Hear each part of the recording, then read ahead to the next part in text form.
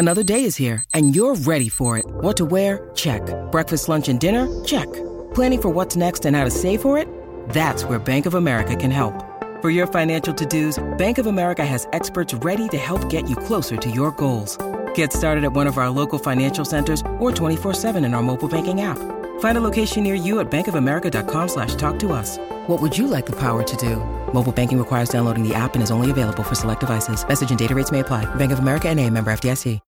When you need mealtime inspiration, it's worth shopping Kroger, where you'll find over 30,000 mouth-watering choices that excite your inner foodie. And no matter what tasty choice you make, you'll enjoy our everyday low prices, plus extra ways to save, like digital coupons worth over $600 each week. You can also save up to $1 off per gallon at the pump with fuel points. More savings and more inspiring flavors make shopping Kroger worth it every time. Kroger, fresh for everyone. Fuel restrictions apply.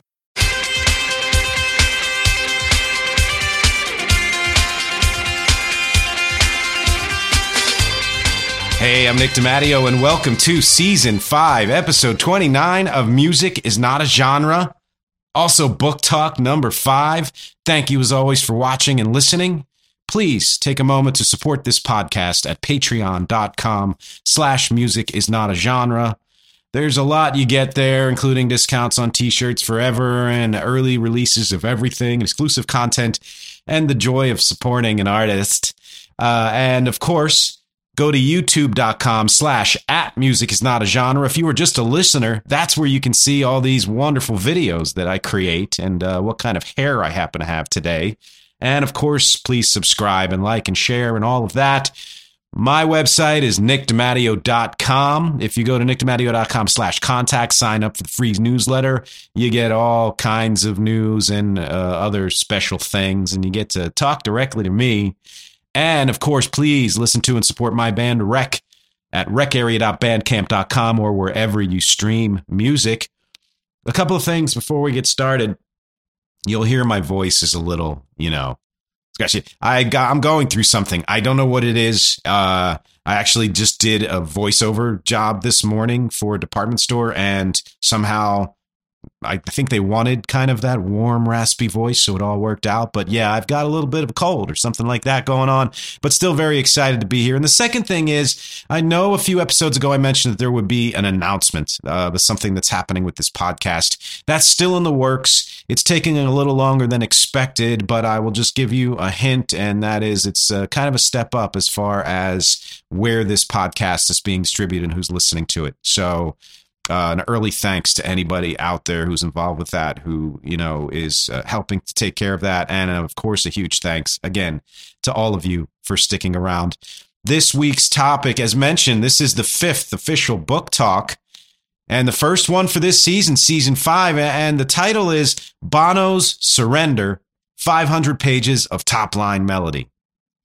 So the book itself, which if you are not watching, I am pointing to it right now, or I'm giving you the Wheel of Fortune hand gesture here for the book, is actually called Surrender, 40 Songs, One Story.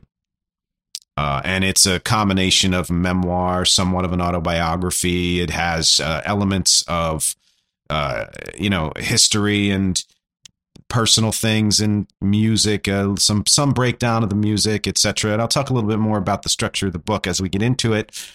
But let me mention first, why did I subtitle this Topline Melody?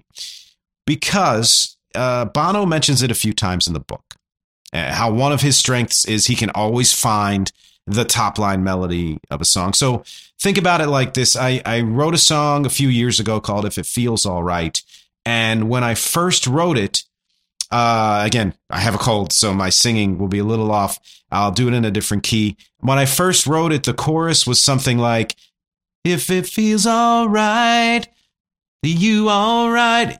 And I realized that there was a better melody, kind of more of a top line melody, the melody that pops out among many other melodies that you instinctively know is the strongest one, is the one that carries the song. So I went to If It Feels All Right to If It Feels All Right. And that opened up the song in a way that I hadn't even thought of before. And that's just something that as a singer and as a writer, you're always looking for. And he also says, Bono, that not only has he always been good at that, to him, even before he could even sing well, he knew how to find a top line. He also tries to look for that top line melody, quote unquote, in his activism, in his politics. And because he's a bit of a meanderer when it comes to communication, more of a poet, and is able to kind of distill things in a different way in the way he communicates, he knows that he needs help from, the politicians and activists and people who are better at distilling ideas and getting them across in a certain way to people. And I use this as the subtitle because I felt like this whole book is a top line melody. I would love one day to collaborate with somebody on an autobiography. I guess I'm too lazy to write it myself. I don't know. But the idea of distilling your life, however long it is, into just a few hundred pages seems more daunting than the writing itself. I could write forever about everything and it would be thousands of pages. And what do you do with that? So, I'm sure through contemplation and writing and rewriting and editing and help from others, Bono found a way to do what all good books do, and good books like this in particular, and that is distill his experiences into a narrative that is broken up by, of course, 40 anecdotes, but it's still a narrative and loosely chronological, mostly chronological, I would say, into something resembling a top line melody for the entire book.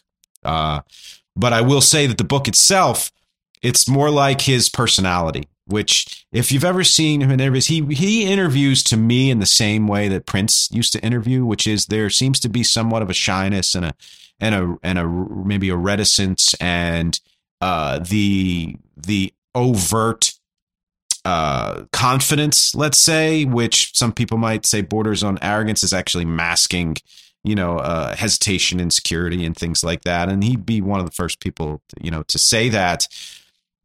But I think when he gets started, he's very wide-ranging. He's discursive. He really just goes all over the place. But somehow, again, the book to me does hold together and has an arc. So it's not just, oh, here's an anecdote, and then this anecdote is somehow completely unrelated. It is connected. And it reminds me of U2's music in general. And let me just say from the front here, close to the front, this is not going to be a podcast about U2, the band.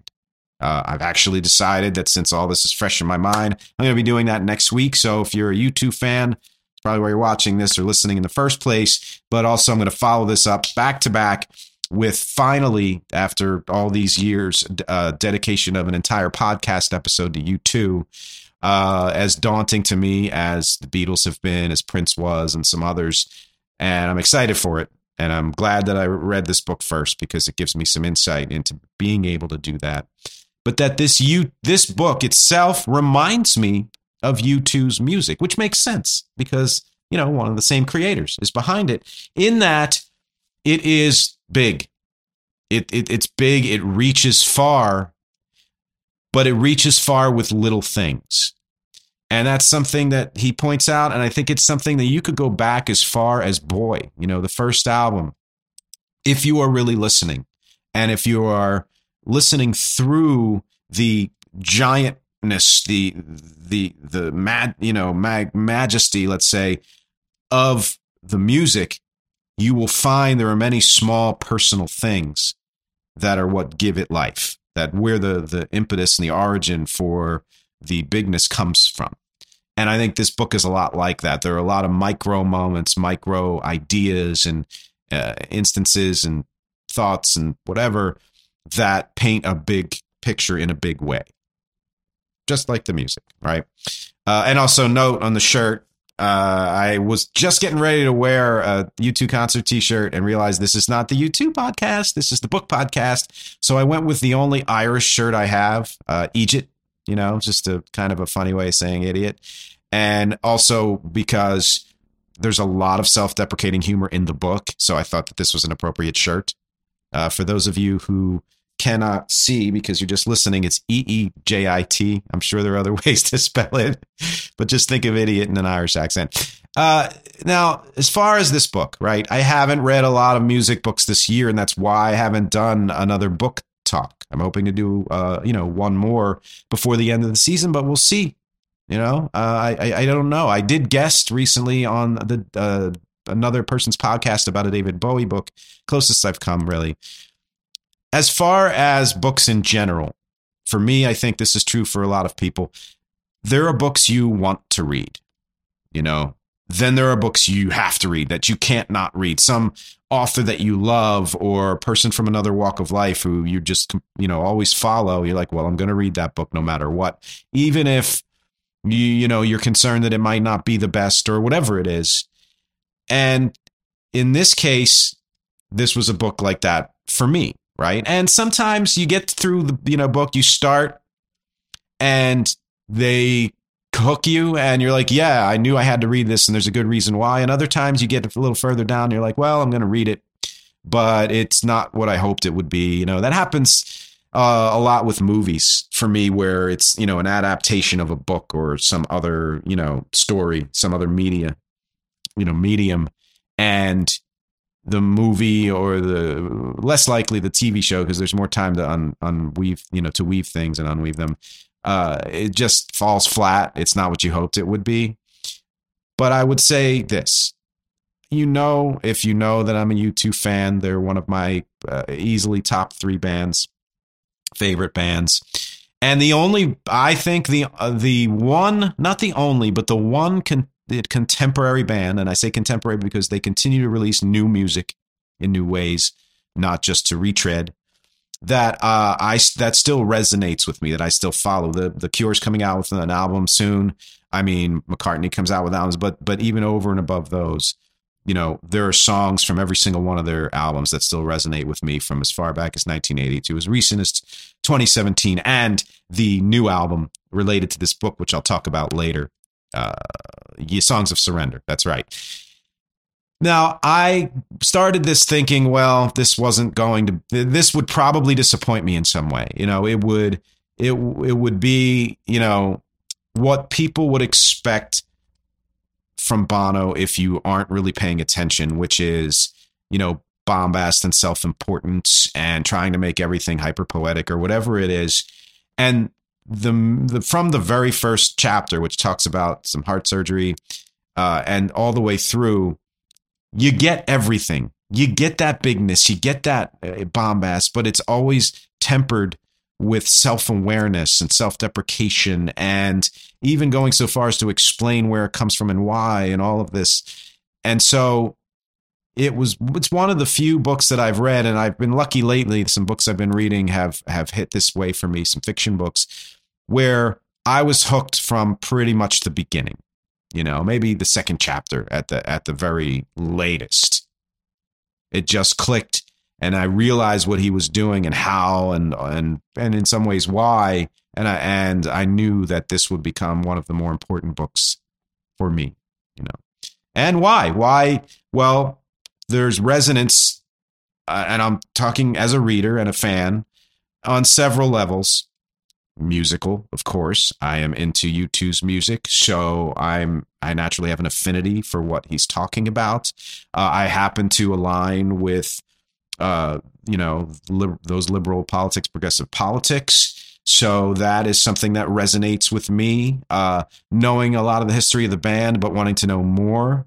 There's a lot of spiritual elements to the book that have to do with, in some ways, a rejection of religion, but an understanding of where religion comes from, in particular Christian Catholic religion, and how it's been misinterpreted and misused and all of that, and how spirituality can bring you to a place that's more organic and that's closer to what the original intent of most religions are. There's a lot of philosophy in here. I took some philosophy in college. I've always been kind of a fan of it, even before college, and certainly after. Just kind of the idea of, using logic to take a thought to its extreme and to almost create proofs as to why Descartes was like, I think, therefore I am.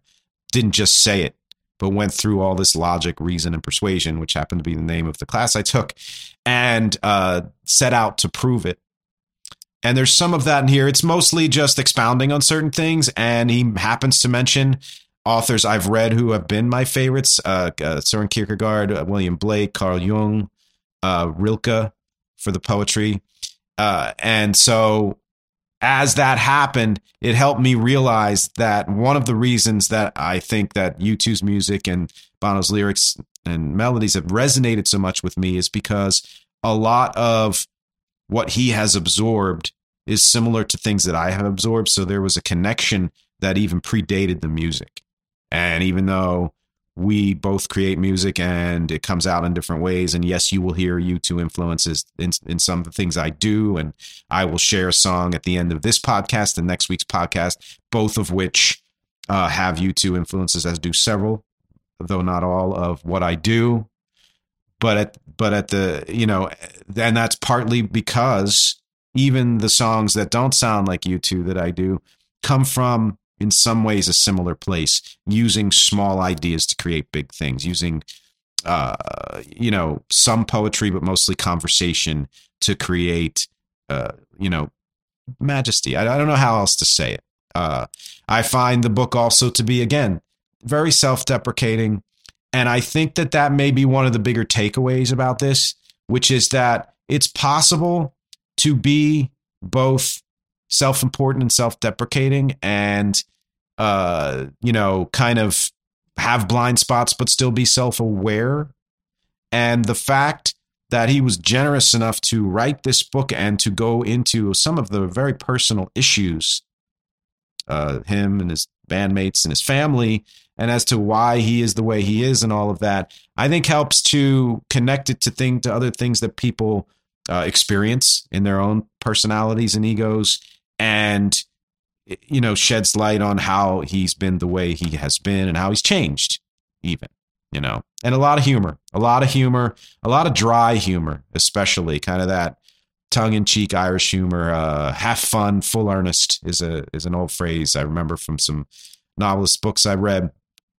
And I think the book is somewhat deceptive because there's so much philosophical rumination and politics and religion and social issues. Not every chapter. Some of them have to do with family or the band itself, how they got a record deal, blah, blah, blah, like things that you'd want to know just from the music and the being a fan of the band standpoint, or even as a musician, why they made certain decisions about certain songs, how I think it was it With or Without You went from being this kind of saccharine pop song to what it is and what we know it as, and how it sustained itself because they found a way to pull out some of that over the topness, that was in there originally. But if you read with attention, and I just kind of described it, you can not get past, but you absorb all of the philosophy, politics, religion, social issues, but you get to the music. You do. I would love to have read another book that actually took those 40 songs and broke them down even more. And there was some breakdown, not for every single one of the 40, and there's more than 40 songs mentioned too. But this is not a book about music. It's about how music kind of weaves in with life, which one of the whole tenets of music is not a genre, is that music itself should not be separated from the rest of life. And that this book says that all over, just as almost as well as you can. And there's a lot, there's quite a bit about the process. There's a lot about the people who went into the creation, not just the four bandmates, but producers and, friends and family who contributed in some way or were influences, inspirations, personal facts that maybe prompted Bono or someone else, The Edge, to write lyrics to a song or to have an idea for a song, where that came from, and very often explain, Bad is about a drug addict. Didn't know that. One of my top 5 favorite U2 songs, was unaware that that's where that came from. And I think that's it's significant because it doesn't take away from the fact that you can turn that song into whatever you want it to be, but it does help shed that kind of light. And he just slides these things in and weaves them into the fabric of all the big world stuff, without breaking stride. Again, like U2's music to me, I think they find a way to be both personal and universal, which I think all good music does, or most good music. And yes, you have to pay attention to it to get it all. I think it's always interesting to me that people have such a visceral reaction to Bono and to U2 that you kind of either love them or hate them. Some people are kind of, lukewarm about them, but mostly you either get them and they resonate with you and they fill you with life, or they completely turn you off. And I think that, like with a lot of music, and I'm sure I have my blind spots too, if you're not really listening, if you're taking it at face value and listening to what memes say or what people who don't like the band say, a lot of the internet is driven by that. But honestly, I'm reading, freaking Charles Dickens, and a lot of the history of the world is driven by people taking larger ideas that are more complex and distilling them in a way that might be effective but might be misleading. And I think a lot of the press that Bono and U2 have gotten, while even Bono would say Paul Hewson is justified, it's been overblown. And I think that if you're a person who just has no ability to get past that, then you're not going to want to read this book, but you probably also don't listen to U2's music. If you're somebody who's open to at least trying something that you either haven't before or haven't wanted to, I would suggest maybe even starting with this book before you start with the music, because it gives you a sense of where the music comes from, which I think might help you appreciate it more. I think one of the things that Bono points out a lot in this book is that he is a huge fan of uncertainty. He's a huge fan of what I like to call chiaroscuro, the dark with the light. And unlike some other, let's say, bands, I'll even say Christian bands, but bands who have some type of spirituality in their music, he never proclaims to have the answers. I mean, one of the most famous of their songs, I still haven't found what I'm looking for, and I think it's somewhere in the book that says that kind of is like the template for a lot of what he and they write, which is not knowing, is wanting to know, is the search, like the X-Files, I want to believe, or trust but verify, and all of that stuff. The uncertainty is in there. People might miss the humility of a lot of what's in there and the honesty that allows for self-judgment. And I think this is something that we all need to be comfortable with, because the more comfortable we are with self-judgment, the less we judge others harshly, And like I said, this is not an out biography. If it were autobiography, if it were, there might not be so much leaning in different directions that have less to do with his life and more to do with experiences. And it's like, it's a memoir, One of the things that I will probably say more and talk more about next week is that I've always felt that U2, I haven't. Let me put it differently, because I kind of learned this more from the book. And that is that U2 seemed to always have a mission that went beyond the music, that them together, they found a way to create, well, this is what I want from this music, but this is also what I want from the world and what we think the world wants from us and from life. And to me, I think that's the mark of a successful career, no matter when you enter that level of success, is kind of knowing that it goes beyond the music, that it's not just about being great at that. It's having a package, a persona, and not necessarily in an artificial way. I mean, I think you should have the willingness to play with it, like U2 has done through their career, as far as, when he got into The Fly and Mephisto and, things that he will admit came from or were inspired by David Bowie, just taking on different persona and allowing that bubble to be burst of the self-importance and all of that. But another thing that he illustrates in this book is that the mission was never perfect and was never perfectly executed.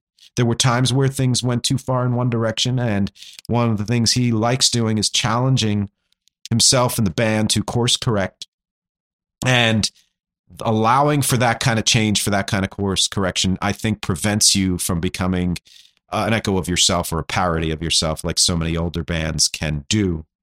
Divergence, even sometimes too far, sometimes pushing for changes that didn't necessarily work as well as they hoped they would. A lot of people have issues with the album Pop from, I believe, 97, and I can understand why. You know, it was very, in some ways, on YouTube, and in other ways it was U2, and it was just a different facet, you know. Another thing this book has a lot of is celebrity anecdotes, and I was talking to my dad about this. Recommend that he read it, even though he doesn't know a lot about U2 or the music. And he's like, oh, name dropper, huh? And yeah, absolutely, you know. And there's a point at which you kind of bristle and you're like, okay, you know, what do you... But every name that's dropped, there's a purpose to it. There's a story that's being told that might teach a lesson, or a lesson that was taught to him, or just a way that, you know, break down that barrier between yourself and the world, or whatever it is, or politics. Frank Sinatra, Steve Jobs, Bill Gates, Tim Cook, Paul McCartney, Ashley Judd, Johnny Cash, Cillian Murphy, Harry Belafonte, Nelson Mandela, the Pope, the Dalai Lama, several U.S. presidents and politicians, several world leaders and politicians. And yeah, I mean, memoirs, especially of famous people who've traveled in those circles, you're going to get a lot of that. But rest assured, each one, greater purpose, you know, to what's being said. Now, we've gotten to the middle third. I don't know. I don't break these down in that way. But this podcast will now shift into the way that I'd like to talk about this book, other than the overview I've given, which is I've excerpted some quotes. And I'm going to read them and see what sparks in me, and hopefully something sparks in you. So they're in order, earlier in the book to later in the book. I don't have page numbers or anything, but that's partly because I want you to discover them when they come up. I have them here, so I'm giving them to you. But it would be great if you read it and just discovered them as you went along. And here's one. The Dalai Lama says you can only begin a real meditation on life with a meditation on death. Gothic stuff, but something in it. Finiteness and infiniteness are two poles of the human experience, are the two poles of the human experience. Everything we do, think, feel, imagine, discuss is framed by the notion of whether our death is the end or the beginning of something else. It takes great faith to have no faith, great strength of character to resist the ancient texts that suggest an afterlife. And he ends it with, at age 14, none of this was abstract. You know, he lost his mother young, and I think that's when he lost his mother. So death was ever present in his life. Really, the thing that jumped out with me in all of this is, you know, I think the older you get and the more, if you're really trying to be self-aware and examine yourself in your life, you realize that the more you push away the idea of death, the more you push away the fullness of life. You know, so and that's not something that's just a universal truth that's been around for a really long time. And I think him saying, like, resisting the ancient texts, it's been in the ancient texts. It's something that's been contemplated. But the thing that jumped out at me was it takes great faith to have no faith. And I've always felt this about atheists, you know, and I'm not necessarily a believer. I'm an agnostic, and I'm trying to work on deciding whether I want to. I believe I think it's the X-Files thing. Like, I want to believe, you know, I want to be in a place where I believe that there's something, you know, more than this life, et cetera, et cetera. But when you know, and I understand, I think one of the most understandable positions to be in life is being an agnostic. Because no one knows. And that's all it means, is I don't know. And I mean, belief goes beyond knowing, sure. But the quote part was, it takes great faith to have no faith. Atheists are faithful in being absolutely certain that there's nothing beyond this life. And I can't understand how they can know that any more than believers can know that there is something beyond this life, which is what makes me an agnostic. But it's interesting that he put it that way because, and I think he even, you know, illustrates that faith is not about blind belief. It's about doubt. The way life is about death, faith is about doubt, like true faith, right? And that it's pushing me into a direction of, well, the more I examine that, maybe the more I'll get closer to where I would like to be. Next quote, Edge has always had the best take on people who don't like you too. Quote, they're not just trying hard enough. Unquote. He deadpans. I'm sorry. They're just not trying hard enough. Boy, you see what a cold does to your head? Makes you fuzzy. And I love that. I love that because it's a deadpan kind of a funny thing. But I also love that because as a musician and as any type of creator, what I think it's important to remember and what you will find from a lot of things that you have to pay for, like I said last week, and you shouldn't have to, is that you will, if you keep searching, you will find your audience. And the more you know what you do and who you are, the more you will find your audience. If someone doesn't like what you do or it doesn't resonate with them, it's not because it's bad or because you shouldn't be doing it. It's because that's not your audience. And I think that's a part of it. But I think they're just not trying hard enough. The other part of that really I love is that there is music that, just like I said with, I forget which podcast this was. It doesn't just bear repeated listening. It demands it. That was the guest spot I did for David Bowie, Berlin trilogy. There are the best music bears repeated listening in that you can listen to it over and over. And even though you might feel like it's played out, you never think it's bad. And in the best case, it never feels played out to you. But there's some music that demands repeated listening, the music that you might not get right away or you might not get all of right away. And I think one of the things that U2 and Rec have in common is that there is a surface accessibility that belies the depth beneath it. And the things that U2 were doing that we take for granted now, that they still do, have a depth that goes well beyond that surface accessibility and the ability to be both accessible and to communicate well towards others and still have stuff behind it that you might not catch until second, third, fourth, 10th listen is really genius to me. And it's something that I work to achieve in everything that I do with Rec as well.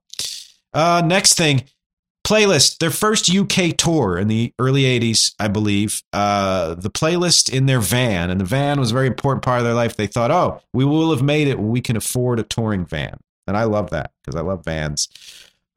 These are the bands and the albums they were listening to. The Associates, album The Affectionate Punch. The Clash, London Calling. Peter Gabriel. The Pretenders. The Teardrop Explodes, Kilimanjaro. Joy Division, Unknown Pleasures. Skids, Days in Europe. Pauline Murray and the Invisible Girls, Untitled. David Bowie, Scary Monsters and Super Creeps. It would have been right around when it came out. Echo and the Bunnymen, Crocodiles. Giorgio Moroder, the soundtrack to Midnight Express. Blondie, Parallel Lines. What's interesting about this is two things. One, people forget that U2 are post-punk or were post-punk. They were heavily influenced by punk music. And a lot of what this is punk and post-punk from that period or from slightly before. The second thing is there are a lot of these bands that I've never heard of. And yeah, there's a ton of bands I've never heard of, but generally if it's pop culture, I probably have some passing knowledge of it. But the Associates, the Teardrop Explodes, Skids, Pauline Murray, Invisible Girls, I've never heard of them. I have certainly heard of Echo and the Bunnymen and Giorgio Moroder and Blondie. I haven't particularly listened to those albums, but I have listened to Joy Division, David Bowie, Scary Monsters, Peter Gabriel, The Clash, The Pretenders. It's a great list because if you dissect it, and if you dissect the list of music at the end and the 40 songs, which I'll talk about a little bit more later, you get a real sense of where U2's music comes from and that it's not just pop rock from the 80s or 90s. Next quote, let yourself seethe. Bullies have run the world since we had one. World has been run by gangs. Elites are another word for gangs. And we just saw Hadestown on Broadway, and there's an element of it that talks about building a wall. And yeah, I'm not going to get into politics here, but the idea, even if it's metaphorical, is that you are keeping out things and people that you think will take away from you. And elites is another word for gangs, to me says the thing that has been happening, forever and certainly happening now, which is that the people in power do their utmost, not just to keep their power and money, not everyone, but I'd say in large part, but also to keep the people who don't have power divided and fighting amongst each other so that they're distracted from trying to get the power from the people who have too much of it, or the money from people who have too much of it. And that's certainly something that goes throughout this book. Next quote, music for me has always been a lifeline in times of turbulence. It still is. That's enough to justify its existence. The sacred service of getting a soul from there to here is not to be underestimated. Just giving someone a reason to get out of bed in the morning counts for so much. Music as the love that drives out all fear. Music is its own reason to exist. And yeah, I mean, I don't know if I need to actually comment on that, except to say that everything that he just said, I believe in. Music has probably been the one constant lifeline of my life. It has, if there are any experiences that I've had that are spiritual, even borderline religious, almost all of them have come from music in one way or another. That tingly feeling that you're transcending your own physicality, even your own emotions. And then, yeah, he gets into his, Bono poetry, music is the love that drives out all fear and all that. I don't disagree with it, Next quote, but containing all these thoughts in your head leaves your brain a cocktail shaker. And when you pour out all the stuff you've poured in, it becomes something completely unique. We wanted a sound that no one had heard before, and we got it, except for one thing. We overshot the runway and landed in a place called Saccharin. So they were always striving for a sound that that was their own, which I think is important for any artist, because the more you find yourself, the more unique you are, the better your music is. The Edge loved Yes, which is so unsurprising to me now that I know it, but I never would have thought of that. And loved progressive rock. Bono did not, was more into punk. But you put those two things together and you get a sense of that expansive sound that allows for some experimentation and ambience and all of that, and still has the crunch of punk and the danceability of post-punk and all of that. The idea of your head being a cocktail shaker, it always gets me that there are well-known and successful veteran even artists who create a song that they somehow are wholly unaware that it sounds way too much like another song. Whether you want to go with George Harrison's My Sweet Lord or Sam Smith's Stay With Me, which, sounded like I Won't Back Down, or Danny California, which sounded like another, Tom Petty song. And yeah, they can be good songs in their own right. All of those are. Or there's a new Miley Cyrus song about flowers, which to me sounds like an older song. And to me, that is, you maybe are not aware of the history of where that came from. It's like when Paul McCartney wrote Yesterday and he was like, this has to have existed before. And he made damn sure that it didn't before he did anything with it. But the cocktail shaker makes the most sense to me because I listen to a ton. I always have. I have influences from all over the place. So when rec comes out, when my music comes out, it's not going to sound exactly like anything else. It'll sound a lot like a lot of things, especially if you're really listening. But it's not going to sound exactly like anything else. So when you think of U2, one thing you will absolutely say is it's hard to mistake a U2 song for any other band. Though there are bands that have come after where you could say, oh, they are absolutely emulating U2, and that's fine. You want that as an artist. But they were very careful to mix that shit up before they spit it out so that it didn't come out sounding like something else too much. Next one. And right now in Zoo TV, we are at the degenerate part of it, and Adam's journey was kind of emblematic, but I had to ask questions of myself too. What was my drug of choice? So if you don't know, Adam Clayton had he's a recovering drug addict and had issues with drugs and alcohol through most of his life until I guess a couple decades ago now. And Bono, who racked with guilt and self-reflection and all that stuff, didn't just look at Adam and say, you're fucked up, get yourself together or whatever. tried to help and whatever, and was out there on part of the journey with Adam, although Adam had to do it himself. But also at the same time was thinking, well, what part of me, what am I addicted to? You know, like a lot of people who know me know that I'm sort of addicted to doing, and that doing can manifest as work, or it can manifest as, you know, needing to binge a certain TV show, or, you know, keep up with that, or reading or exercising. But I am most comfortable when I am doing something, whether it's work related or not. And I think unplugging me from that really exposes some weaknesses and things that I need to deal with, you know, more directly, and I have worked on dealing with more directly. And so Bono was asking that of himself. Was it the ambition of always challenging, of always pushing himself and his bandmates, of always adding one more thing to the pot, like not being satisfied with just being a star, but wanting to get not just tangentially into activism, but as almost a full-time job, like a second full-time job? So I think it's a great question to ask. And sort of a follow-up to that, the next quote: is it obsessional that I keep feeling our reach is far from our grasp? We hit a vein with Boy at 20. We hit another one at 26 with the Joshua Tree, but we discovered a whole other seam to mine at 30 with Achtung Baby.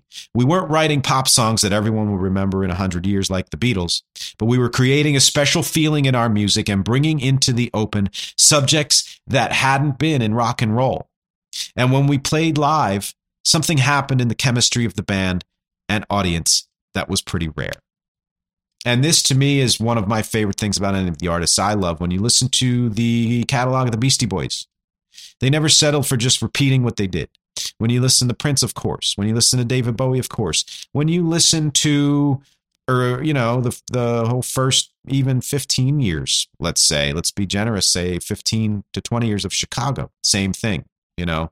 Always tried to push the envelope to see where their music could go next. And when you stop doing that is when your career stops being vibrant and you start becoming a parody of yourself. Like, what hit can we make that sounds like the other hits that we've had? You know, and it doesn't mean you don't want to do that at some point, but come at it.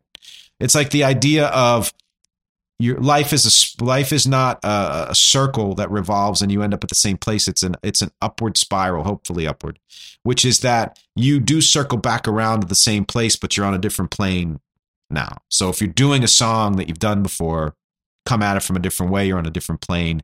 It's like with, Beautiful Day, let's say, and that album, they knew they were revisiting things they had done before, but from a different place, you know? And I like the idea that they didn't just settle for being the big bombastic Joshua Tree rattle and hum, you know? And prior to that, the kind of ambient post-punk, you know, with, emotion and sensitivity. They went further. They went further with Achtung Baby. And then Zooropa, to me, is even more a manifestation of what they were working on in Achtung Baby. And then they went further in pop. And then they went in a different way, like in every case. And he's always asking himself, do we have more in us? You know, and the fact that they acknowledge that there's a chemistry live that cannot be, achieved by them individually or even as a duo when, you know, like he plays with the Edge or whatever. It's interesting to me, and now that whatever it was I was going to say just popped out of my head. So yeah, and he does say bringing into open subjects that hadn't been in rock and roll. I don't know. I think they had been in other kinds of music is kind of what he was saying, but those ideas hadn't necessarily been in rock and roll. That's what I wanted to say. They're a power trio. Yeah, and then when they're produced, they might be produced with additional studio musicians. But at heart, and most of the way they play their concerts, they're a power trio. One of the biggest bands in the history of the universe. 3 instruments, bass, drums, guitar. It's why when Bono says somewhere that Edge is one of the most, if not the most influential guitarist of his era, you might say, oh, come on, that can't be true. You know, I mean, his era included Prince and Stevie Ray Vaughan or whatever. But we take for granted the ambience, jaggedness, and really breadth of what the Edge has done with the guitar to be able to make sounds like that just with the one instrument. Okay, next quote. They have come to see the band as a relay race. There are times when one member of the band seems to be striding forward faster than anyone else. Adam had it in the beginning, by far the more advanced. On our shared marathon in Sydney, he ran out of road, but he also started a new one. That's when he got clean. It's not a flat road, it's a hill, the endless one that he's still on. A hill that the philosopher Nietzsche used to climb, the man who wrote that for anything great to take place in your life, there has to be long obedience in the same direction. Now, here's something. It's been somewhat disproven. Much as I love Malcolm Gladwell, a lot of what he's written has been somewhat disproven. One of those things is the 10,000 hour rule, which is that, sure, it's a good gauge, it's a good benchmark, it's a good template. But there is no rule that says you need to have a certain number of hours of actually doing something to get good at it. There are times where I have gotten good at a song and actually learned and been able to play a song just from listening to it or just from writing out the chords and not ever having played it and then get on stage and do it and it works out.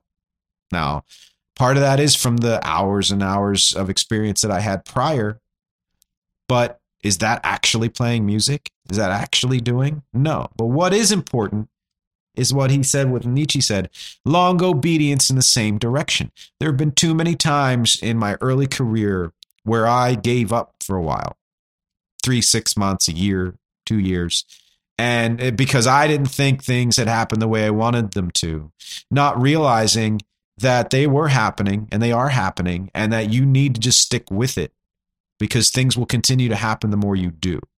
And it's always gotten me, people I've worked with who put something out and then they wait years and years to do anything else. And it doesn't have to be the same thing. You don't have to put out an album a year every 2 or 3 years. Put a single out. Do some performing. If you are a filmmaker, you don't want to make a whole film. Make a short film. Do some other activity that makes you still feel like you're in the mix and vibrant.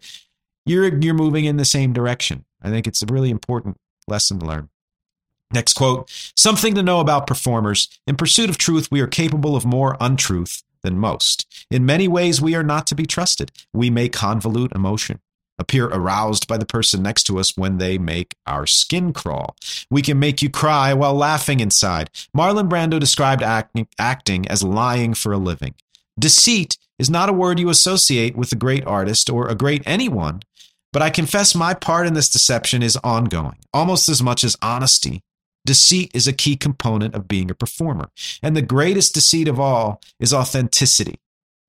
Like the rock and roll star who turns up to the photo shoot in his oldest jumper, ripped just so. Jumper is a sweater. Across the pond, by the way. Yeah, I mean, it's like they say it was it P.T. Barnum? And I don't know if that's true. I think it's apocryphal, but it's, the greatest asset in business is sincerity. If you can fake that, you've got it made. And I think that that's very true in art too. I've read things from Dustin Hoffman and other actors who talk about it's very rare to have a true, unique, organic moment as an actor. You do your best to get there, but generally what you're doing is simulating from experience, however that is, and making it appear as though that's what you're going through and what you're feeling. And let's be honest, how many times in life's not a musical, right? So how many times in life are you in the middle of singing something that's happening in the moment and you're experiencing it at the same time? Like maybe never, which means, when you're singing or writing a song, you are somewhat removed from the reality of what it is that you're writing or singing about. So there is a level of, deceit there. And David Bowie knew that well too. Next quote. I used to say that the Irish are like Brazilians, except for 3 damning differences. We hardly ever qualify for the World Cup. We avoid our own nakedness. And you might not always recognize our dancing as dancing. Honestly, I put this quote in because it is indicative of a lot of the humor that's in the book. And it's indicative of a very Irish humor, which I happen to love. That's why I'm wearing this shirt. To be able to call yourself an Egypt, to be able to call your entire, ethnicity of people Irish. I forget why he mentioned Brazilians. They might have been in Brazil or whatever. I think I think it's the passion. I think it's the fact that Irish have a tremendous amount of passion. And yeah, these are all cliches and stereotypes and whatever. You could say that about Italians or, so many other people. But I threw it in for the humor, Next quote. We are another kind of mirror. This one's more than a quote. It's a couple of paragraphs, and I'm going to read it anyway because it is an illustration of the kind of politics and social issues that are put in this book, and how it's not just about, I've done good, but learning the lesson of what it actually means to do good. Harry Belafonte, now in his early 70s, had been fighting injustice since before we were born. With his combination of charm and admonition, he has written the playbook for every artist activist who came after him. In the 1960s, he reminds us, he marched in step with his friend Martin Luther King Jr. in the civil rights movement, and as he bends to tie the laces of his shoes, which I would gladly have done, he tells us a story that has shaped every day of my life since. From Irish writers in theater, Wilde and Beckett, Synge and Brendan Behan, he segues into the Irish in politics, where we anticipate similar thrall with the arrival on stage of Irish royalty, the Kennedys. Not quite. Harry Belafonte rounds on Bobby Kennedy as a heel dragger, an obstacle in the way of the charging civil rights movement. I want to object that this was not how I'd seen it, but then I remember I'm not black, I wasn't there, and anyway, Harry has the floor. He also has a speaking voice that sounds as if a fuzz box were attached to his vocal cords, lending melodrama to his simplest expression, and with this stage whisper, he transports us back in time. Quote, when Jack Kennedy appointed Bobby to Attorney General in 1961, it was such a setback to our struggle that it caused one of the most heated debates we ever had at the SCLC, Southern Christian Leadership Conference. Everyone in the room was sounding off about Bobby Kennedy, how he lacked the inspiration of his brother John, the president, that he was known to have warned JFK off trying to reconcile our agenda with that of the Democratic Party. Bobby was sure that if the White House got too close to the civil rights movement, it would cost the Democrats dear in the South, where holding the highest office in the land as a Catholic was already a stretch. By all accounts, he confessed. Scratch the surface, and many who carry the banner of the Democratic Party would not exactly be anti-slavery. As the conversation grew more heated, Harry recalled how he turned to Martin Luther King, who he could tell was growing tired with the bitching about Bobby Kennedy. Martin slams his hand on the table to snap everyone out of it. Quote, does anyone here have anything positive to say about our new Attorney General? No, Martin, that's what we're telling you, comes the reply. There's nothing good about this man. He's an Irish redneck, got no time for the black man's struggle. Dr. King, said Harry, had heard enough and adjourned the meeting. Gentlemen, quote, I'm releasing you into the world to find one positive thing to say about Bobby Kennedy, because that one positive thing will be the door through which our movement will have to pass. If I hadn't been sure what I'd come looking for at the feet of Harry Belafonte, suddenly it was all clear. The search for common ground starts with a search for higher ground, even with your opponents, especially with your opponents. A light bulb moment for me and a conviction that's informed my life as a campaigner ever since. The simple but profound idea that you don't have to agree on everything if the one thing you do agree on is important enough. But hold on, school isn't out. Harry Belafonte hasn't finished our lesson. Years later, he continues, when Bobby Kennedy lay dying on the kitchen floor of a Los Angeles hotel, he'd become a civil rights hero, not a laggard in our movement. And I ask myself to this day if we got him wrong in those early days. I'll never know, but I still grieve his loss. That was Harry Belafonte talking. So did you find it? Asked Bob, raising the question we were both thinking. When the meeting reconvened, did you find that one positive thing Dr. King was looking for? Quote, we did. Bobby was close to his bishop, who was in turn close to some of our clergy from the South. We found a door to move through.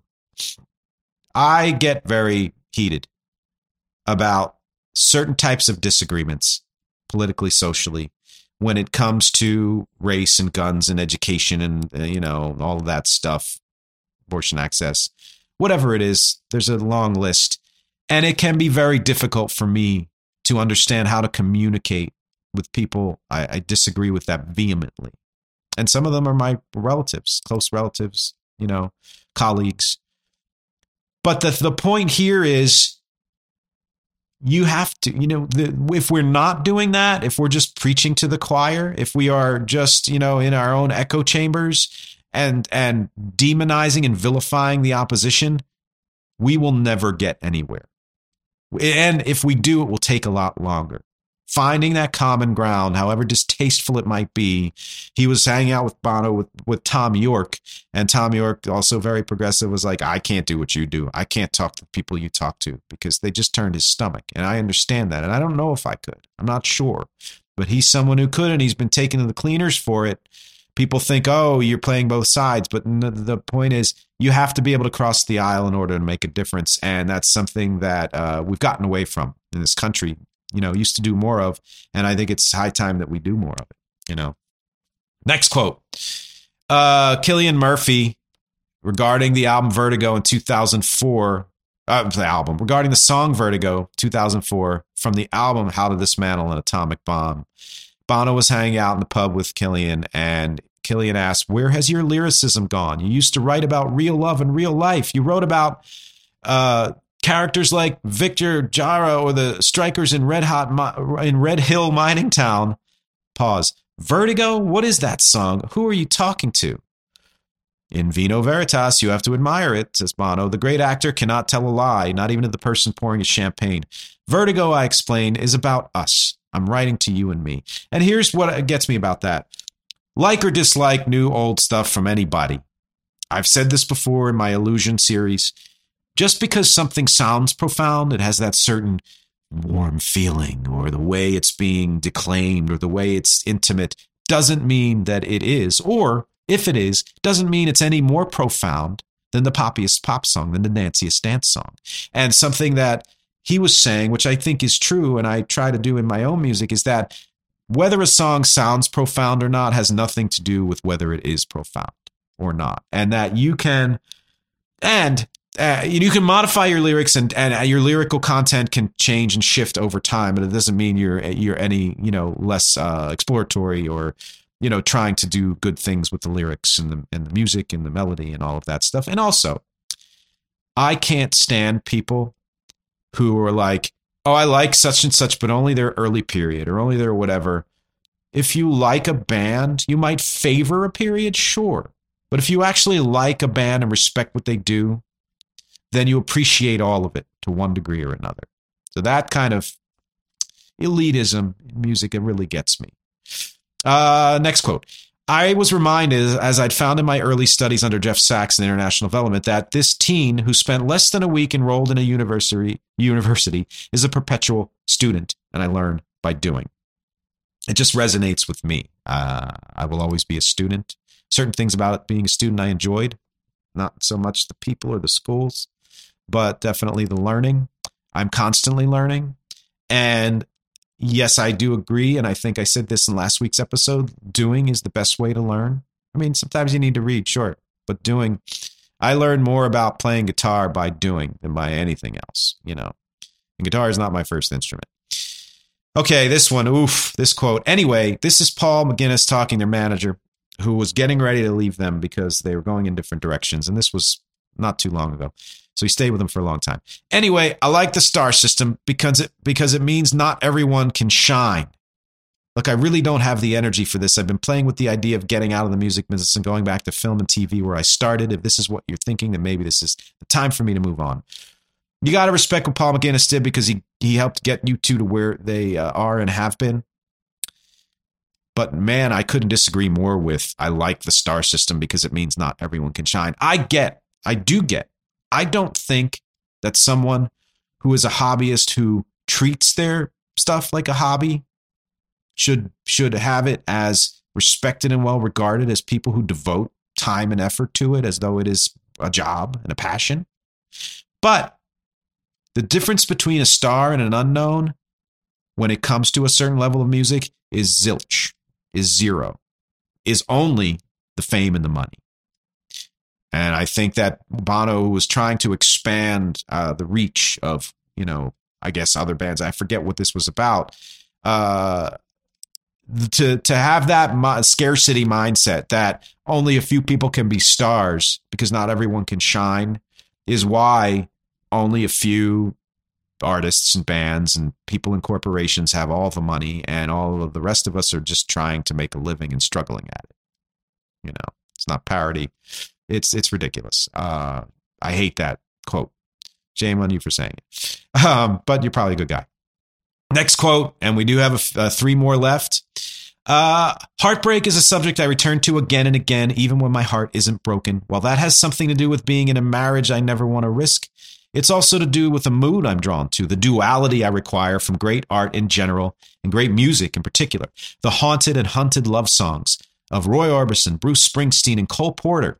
My idea of perfection is the near obsessional version of Something's Gotten Hold of My Heart by Mark Almond and Gene Pitney. As I've mentioned, Harry Nilsson's Without You was in the back of my head when writing With or Without You, and maybe an echo of Echo and the Bunnymen's Killing Moon, which if you put those two together, you can hear With or Without You. Yeah, that's that chiaroscuro I was talking about at the beginning of the episode. Just that idea that putting a little dark in light and a little light and dark, to me, is always richer than just sticking to one lane. And even though I've appreciated and enjoyed certain things that have stuck to one lane, the songs and artists who are able to be that kind of chiaroscuro, or however you want to say it, are the richest to me. And I think that's one of the reasons why I'm so drawn to you two. All right, 2 more quotes. Somewhere at the heart of I Still Haven't Found What I'm Looking For, an Edge song title, is John Bunyan's idea of the Pilgrim's Progress, or in my case, the lack of it. If I mostly find religiosity annoying, right up at the top of the annoying is the pig-headed certainty of the devout without the doubt. Not just no room for doubt in the God they follow, but no doubt in their ability to decipher the holy tracts. No doubt their version of events is the right one. What's the point of a conversation with someone who's already made up their mind? That's preaching to me.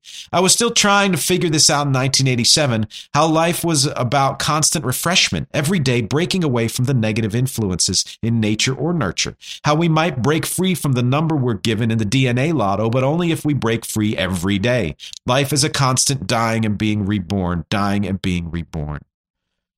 That's that uncertainty that I talked about early on in the podcast. That's that idea that the thing you know the most, especially as you get older, is how little you know. And I think the wisest people know they know the least. Whatever. Zen that shit out. Last quote. Not for the first time. This was in the afterword. Not for the first time. All the errors here are mine.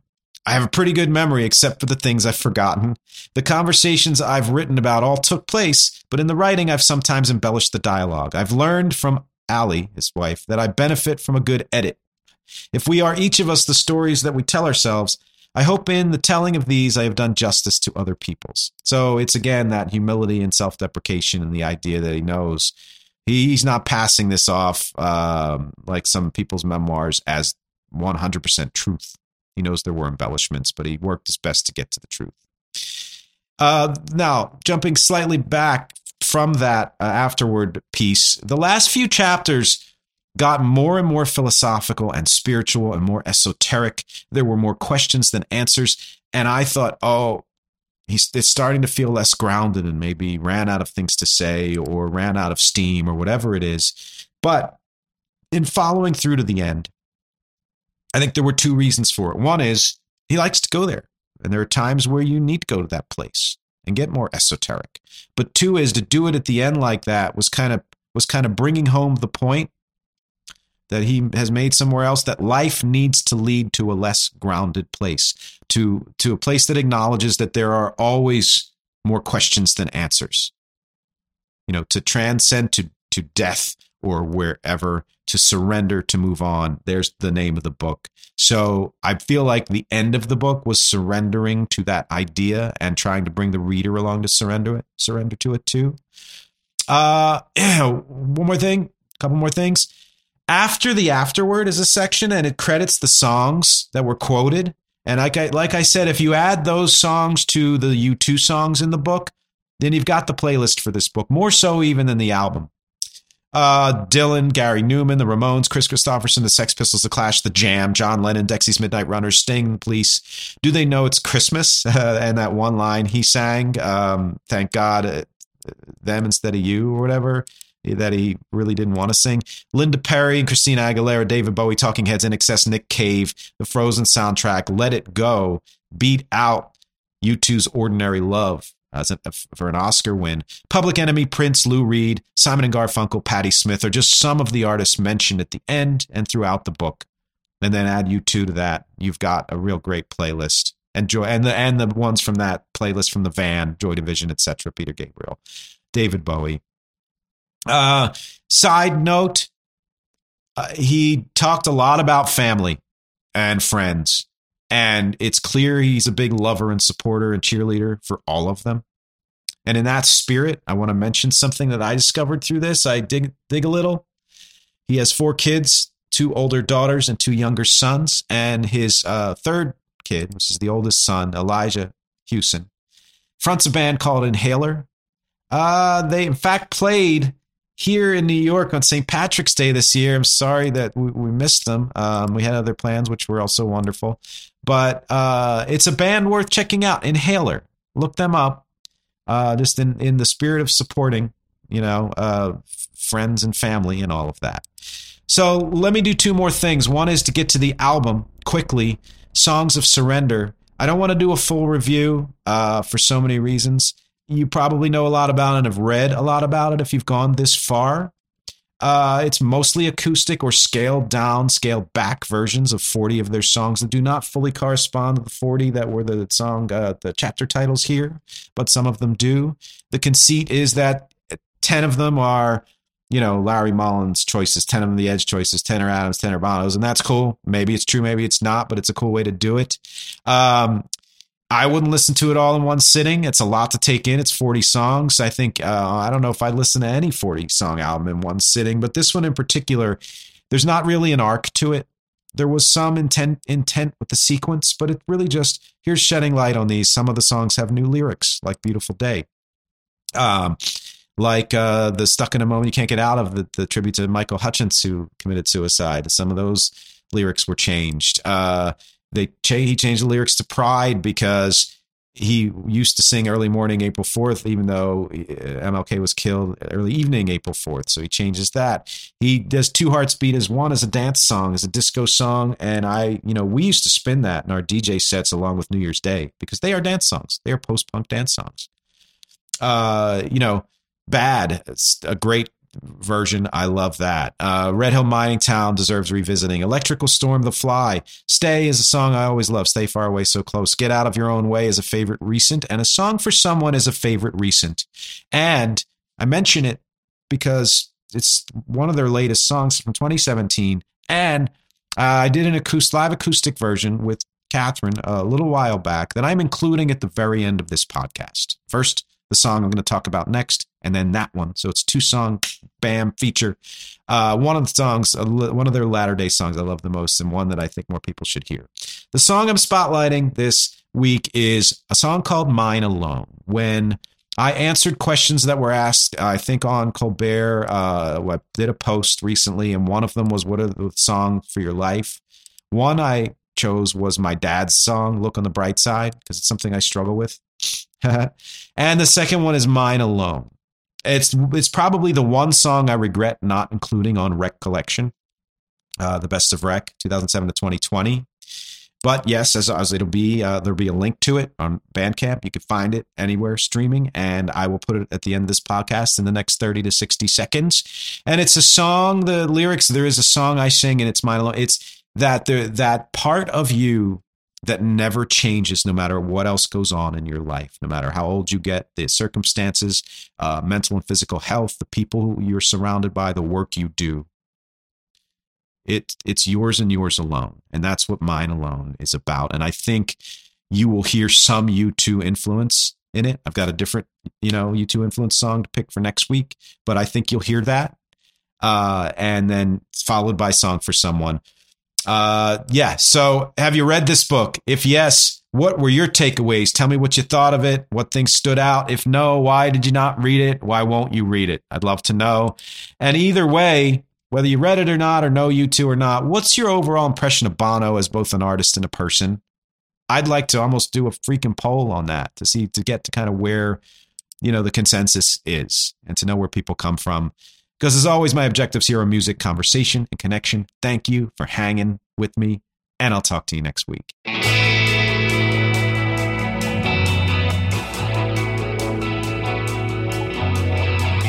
There's a song I sing, and it's mine alone. The only song I sing to no one.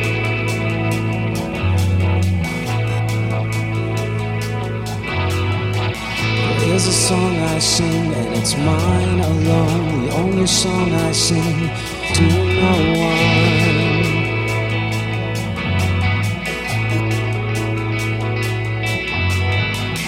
There's a song I sing that you never know. The only song I sing, and it's mine alone.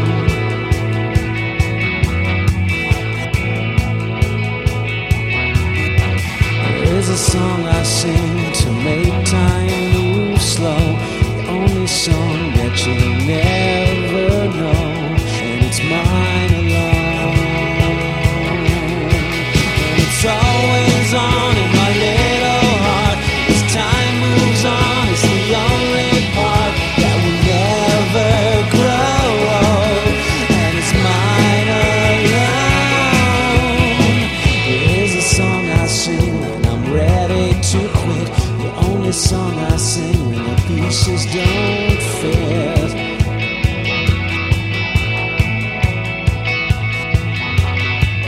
There's a song I sing when I'm low, low, low. Only song that lets the world go, and it's mine alone.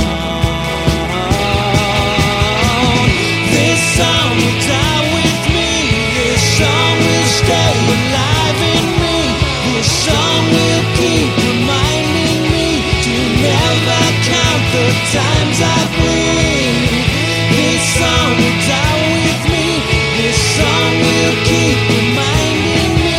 This song will keep reminding me, reminding me, reminding me.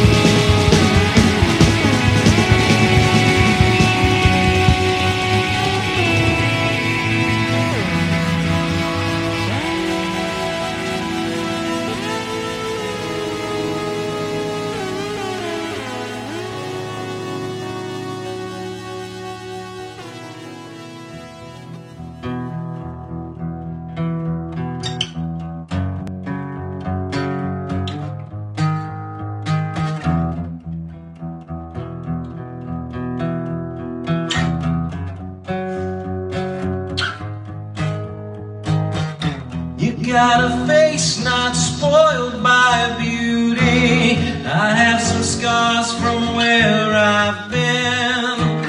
You got eyes that can see right through me. You're not afraid of anything I've seen. I was told I would feel nothing the first time. I don't know how these cuts heal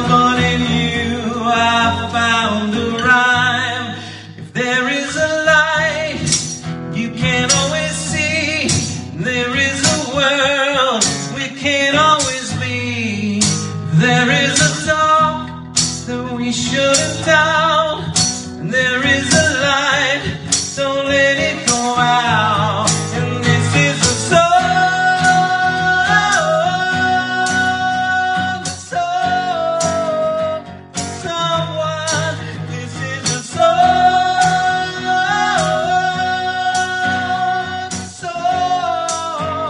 for someone. You let me into a conversation only we could make. You're breaking into my imagination. Whatever's in there is yours to take. I was told I would feel nothing the first time. You were slow to heal, but this could be the night. If there is a light you can't always see, there is a world can't always be. There is a dark within and without. There is a light, don't let it go out. And this is a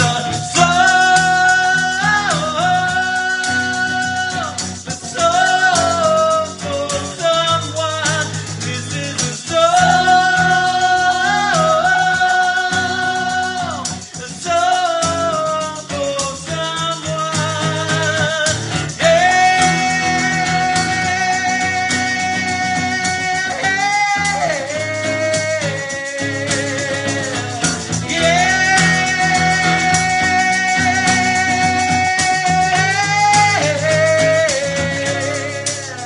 And I'm a long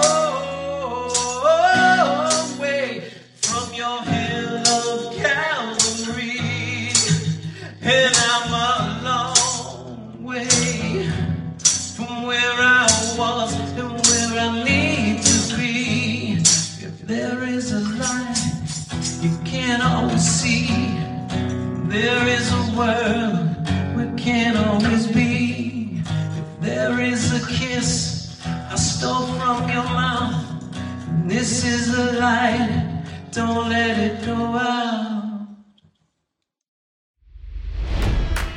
It's NFL draft season, and that means it's time to start thinking about fantasy football. FantasyPoints.com features industry-leading experts and prognosticators using proprietary hand-charted data to help you score more fantasy points. FantasyPoints.com is the place to go for whatever kind of fantasy football you play. Whether you play fantasy football, daily fantasy sports, or do a little bit of everything, Fantasy Points has the meticulously researched content to guide you to victory. And why wait for the fall? Fantasy Points also covers the new spring football league, the UFL. Join the guru, John Hansen, Scott Barrett, Joe Dolan, and other massive names in the fantasy football universe with an exclusive offer. Use code Pantheon for 15% off any Fantasy Points package, including the all-in package, with access to every article, tool, and data nugget that Fantasy Points has to offer. That's FantasyPoints.com and code Pantheon for 15% off at Fantasy Points. FantasyPoints.com, code Pantheon. Score more fantasy points.